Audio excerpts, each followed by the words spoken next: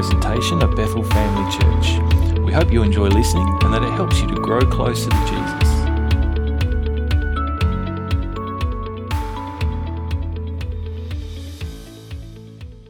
Today, I had this word that God gave me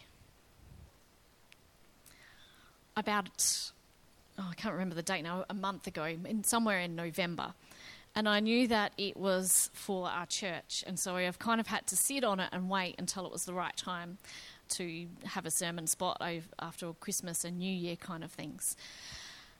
And this is the word that I felt that God gave us. And you can probably already tell it's from this scripture. So he said to me, this is the word of the Lord to Zerah. I should have practiced saying that word. From him, right? From Z, we're going to call him Z, right? Not by might, nor by power, but by my spirit, says the Lord Almighty.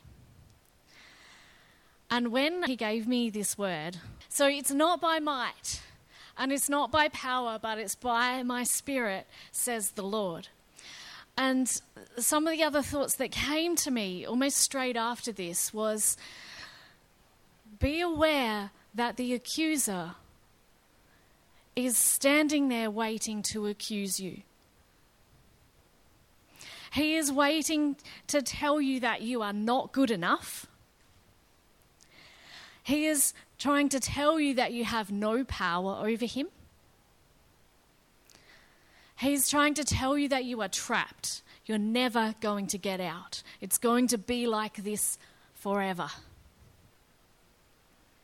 He is telling you that God doesn't hear your prayers. He is giving you thoughts of death and shame and telling you that you are just one little tiny insignificant person and that God doesn't hear little of you. But it is not by might. It is not by power, but it is by my spirit, says the Lord Almighty. And I thought when God gave me these, it felt like two separate words, right? When he gave them to me. But it was all at the same time. And it wasn't until I started to prepare this sermon and I thought, this scripture comes from Zechariah. Okay, honest hands. Who has read Zechariah? Oh, a few of you. Very good. So I decided I'd go and read Zechariah. It's a hard read. You have to have a good imagination. You know poetry in school? Like, you know how when you had to do poetry and you had to interpret the poems? That's what I feel like it was like reading Zechariah. So when I read Zechariah, I realised how all of this comes together. So now I'm going to try my best to bring it all together for you and not confuse you too much. But first of all was that word about the accuser. That the accuser wants to accuse us of our sins and tell us that we are insignificant. Now, have you got your Bibles? Yes, ma'am. Awesome. Got your apps, your Bibles out? Can you find the book of Zechariah? Zechariah 3, verses 1 to 5. We're going to read this together. All right, are you all with me? Okay. Then he showed me Joshua, the high priest. This is not Joshua from Joshua and Caleb, okay? This is a different Joshua. Standing before the angel of the Lord, and Satan standing at his right side to accuse him. The Lord said to Satan, "The Lord rebuke you, Satan. The Lord who has chosen Jerusalem rebuke you. Is not this man a burning stick snatched from the fire?" Now Joshua was dressed in filthy clothes as he stood before the angel. The angel said to those who were standing before him, "Take all his filthy clothes." Then he said to Joshua, See, I have taken away your sin, and I will put rich garments on you. Then I said, put a clean turban on his head. So they put a clean turban on his head and clothed him, while the angel of the Lord stood by. The angel of the Lord gave this charge to Joshua. This is what the Lord Almighty says. If you will walk in my ways and keep my requirements, then you will govern my house and have charge of my courts, and I will give you a place among these standing here. So this is Zechariah getting a vision or having a dream. It was hard to work out because it says he was dreaming in the prior chapter, but then it said that the angel woke him up. And so maybe he's awake and the angel's talking to him about the dream. The vision that Joshua sees here that Zechariah sees is Joshua standing in filthy clothes. And then, so some of my thoughts from this is seeing Joshua was seen in filthy clothes. Satan comes ready to rebuke him. And God steps in and says, no way. And tells him to go away. And I just think it's just so cool that God then dresses Joshua in clean clothing. Jesus never wants to accuse us. He wants to forgive us and he wants to make us clean.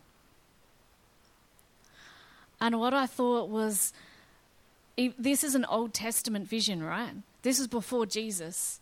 That even God there in that place, he says to Joshua, asks him to follow his requirements after he dresses him white or dresses him in pure linen clothing. He didn't say, go do what's right first and then I'll make you pure or I'll make you clean. And so this is where I felt that part of that word where the accuser comes. Here is this vision of the accuser coming and standing next to Joshua and ready to accuse him of his sins and to tell him how, bad he is and all the things that he's done wrong. And God just goes, nah, not my child. And that's what he wants to do for you. He wants to make you clean. And he doesn't want you to listen to what the accuser is telling you. So, in that moment, is there a moment here that you just need to step back and go, hey, yeah, God, I'm sorry for those things that I've done wrong. Hey, yeah, God, I know that you've already sent Jesus to make me clean. I don't have to do anything else but accept you. Maybe Jesus is asking you right here and now to step back into that first love with him. So there is another scripture that I want to go to where we find Satan trying to accuse Nehemiah. So we're going to go find Nehemiah. That one you have to go backwards. So let's go to Nehemiah chapter 6. All right. Have you found Nehemiah? Yes. Okay. Chapter 6. We're going to do a bit of reading today. All right. Make sure I've got the right one. I've done that before, haven't I? Nehemiah 6. The word came to Sanballat, Tobiah, Geshem, and the Arab, and the rest of our enemies, that I had rebuilt the wall, and not a gap was left in it. Though up to that time I had not set the doors in the gates. Sanballat and Geshem sent me this message. Come, let us meet together in one of the villages on the plain of Ono. Oh no. Oh no. Okay, we had to do that, didn't we? But they were scheming to harm me. So I sent messengers to them with this reply. I am carrying on a great project and cannot go down. So why should the work stop while I leave it and go down to you? 4 times they sent me the same message, and each time I gave them the same answer. Then, the 5th time, Sanballat sent his aide to me with the same message, and in his hand was an unsealed letter, in which was written, "It is reported among the nations, and Geshem says it is true, that you and the Jews are plotting to revolt, and therefore you are building the wall. Moreover, according to these reports, you are about to become their king, and have even appointed prophets to make this proclamation about you in Jerusalem. There is a king in Judah. Now this report will get back to the king, so come, let us confer together." I sent him this reply, "Nothing like what you are saying is happening. You are just making it up out of your head." They were all trying to frighten us, thinking, their hands will get too weak for the work and it will not be completed. But I prayed, "Now strengthen my hands." One day I went to the house of Shemaiah, son of Delaiah, the son of Mehetabel, who was shut in at his home. He said, "Let us meet in the house of God, inside the temple, and let us close the temple doors, because men are coming to kill you. By night they are coming to kill you." But I said, "Should a man like me run away? Or should one like me go into the temple to save his life? I will not go." I realized that God had sent him, but that he had prophesied against me because Tobiah and Sanballat had hired him. He had hired to intimidate me so that I would commit a sin by doing this, and then they would give me a bad name and discredit me. So to put that into a little bit of context, if you don't know, it would have been a sin for Nehemiah to go into the temple. That was a sacred place, and not just anyone was allowed. That's my very simplified version, right? Because there's a lot of detail to go into that.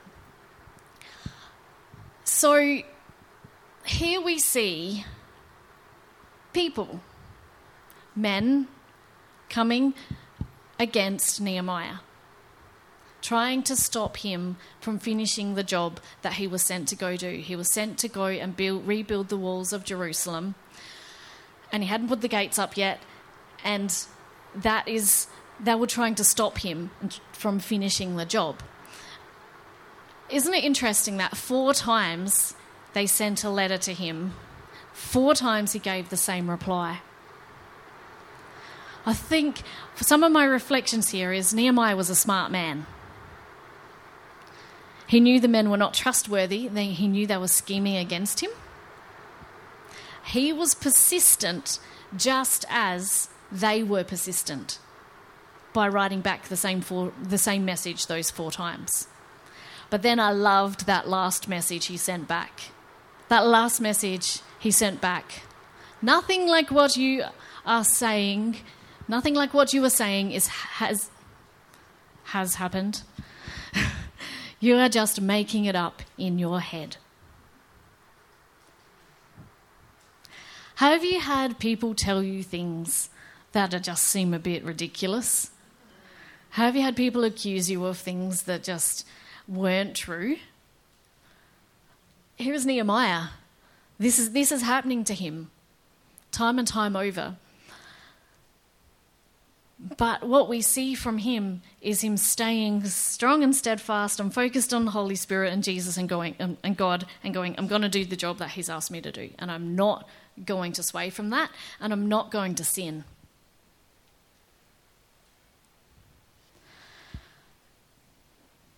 So, what are we going to do? When people come at us, how are we going to react? I know how I react. I mean, of course in a very godly way. Flipping tables, yeah. But we don't generally react in a very godly way when we get accusations towards us, do we? Like it's just like our normal nature is not to do that. We have to go into this godly training and keep our eyes focused on Jesus and keep on asking, okay, Jesus, how do you want me to respond in this situation? What do you want me to do? And so if you are feeling as though you have been, treated unfairly or treated badly, I feel that part of this word today for you is that God is saying he's got you. It is not by might, it is not by power, and it's not by your might, it's not by your power, but it's by his Spirit. And he's the one who's going to intervene. He's the one who's going to change words. He's the one who's going to change situations. And you can keep reading Nehemiah if you want to know what happens in the end of that story. And keep seeing how persistent Nehemiah is to finish the job that God has given him. So I'm going to go back now to Zechariah. I forgot to tell you to keep your finger in it. So now you have to find it again. All right. Have you all got it? Zechariah chapter 4. So this is where we got up to. This is going to be the start of, the word, it's not by might, it's not by power, but it's by my Spirit. And this is another vision. I'm going to just read it, okay? And this is where you get to bring in your poetry skills. Who was really good at poetry interpretation? Yeah, all right. Okay, so let's read this one together. Then the angel who talked with me returned and wakened me, as a man is awakened from his sleep. He asked me, "What do you see?" I answered, "I see a solid gold lampstand with a bowl at the top and 7 lights on it. I see a solid gold with 7 channels to the lights. Also, there are 2 olive trees by it, one on the right of the bowl and the other on its left." I asked the angel who talked with me, "What are these, my Lord?" He answered, "Do you not know what these are?" "No, my Lord," I replied. So he said to me, "This is the word of the Lord to Z. Not by might, nor by power, but by my Spirit, says the Lord Almighty." Let's just read that next scripture, that next verse there. "What are you, O mighty mountain, before Zerubbabel? You will become level ground. Then you will bring out the capstone to shouts of God bless it, God bless it." So, I did an internet search to see what kind of images would come up of this vision. This was probably one of the best that I could find. That we have the 2 olive trees, we have the 7 candles, and then the oil going into the bowl. Or anything that we don't have then again on this picture is then the oil going to the candles. Like there were 7. Yeah. I looked up, there's lots of different pictures. The other pictures have like the bowl hanging above the candles in midair, and I don't know, maybe in heaven maybe that happens in heaven. So I just thought I'd give you a bit of a visual, because I'm like, I couldn't visualize this. Maybe this is what it looked like, maybe it wasn't. This is somebody's interpretation.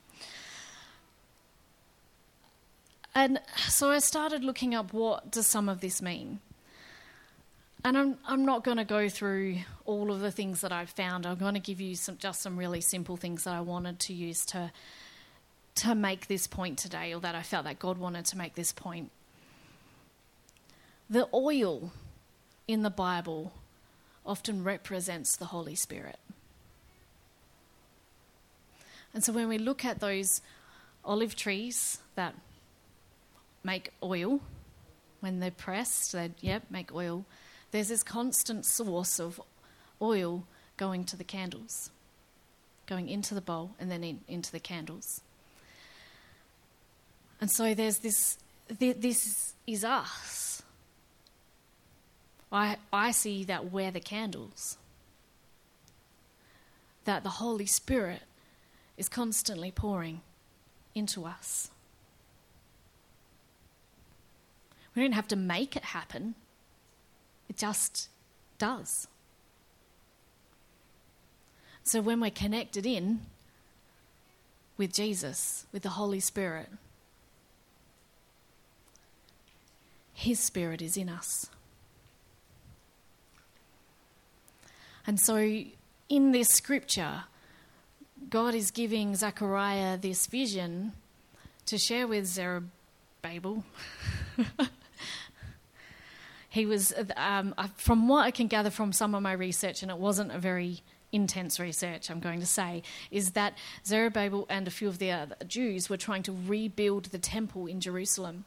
And there was a lot coming against them, and it was very difficult with the laws and the people who were living in Jerusalem and okay, that's my simplified version, right?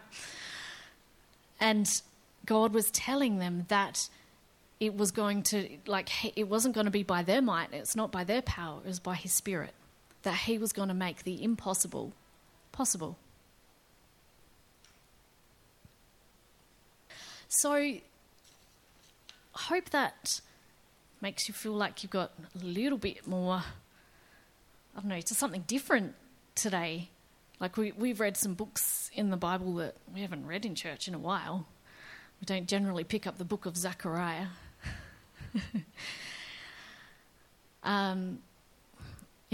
But God wants you to know that it is not by might, it is not by power, but it is by His Spirit. And so whatever situation you're going through, whatever stress you're facing in your life, whatever trial it is, that He wants you to know that He is with you. He wants you to know that He is the oil in you. He wants you to fix your eyes on Him.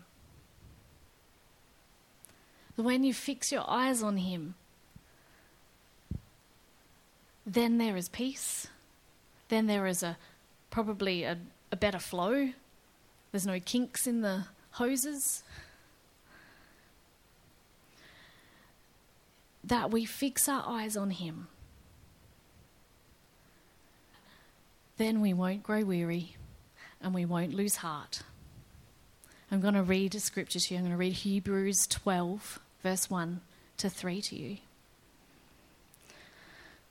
Therefore, since we are surrounded by such a great cloud of witnesses, let us throw off everything that hinders and the sin that so easily entangles, and let us run with perseverance the race marked out for us, fixing our eyes on Jesus, the pioneer and perfecter of faith.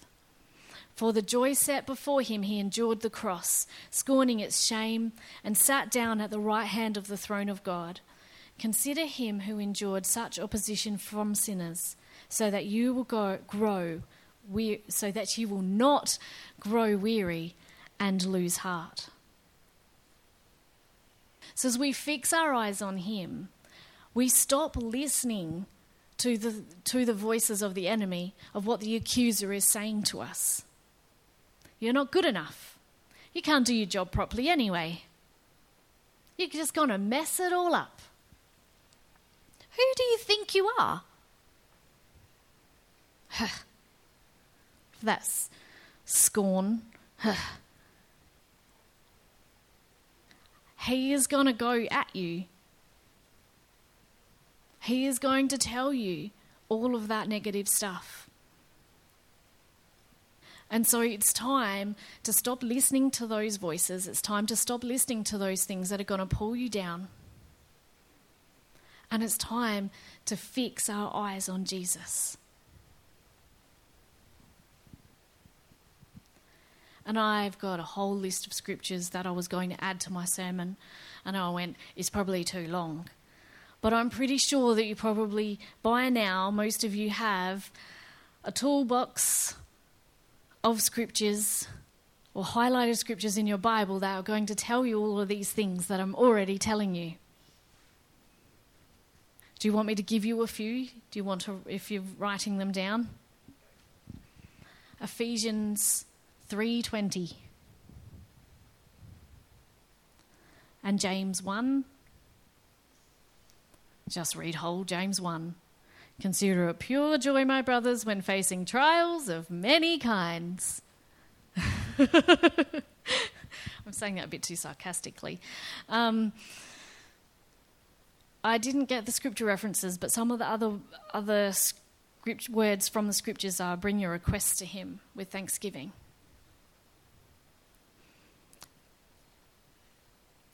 And Matthew 25, is it?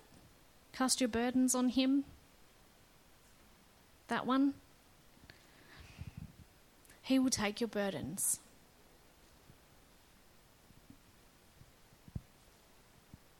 You're gonna check it out. Is it Matthew 25 or is it Matthew 24? I can't remember.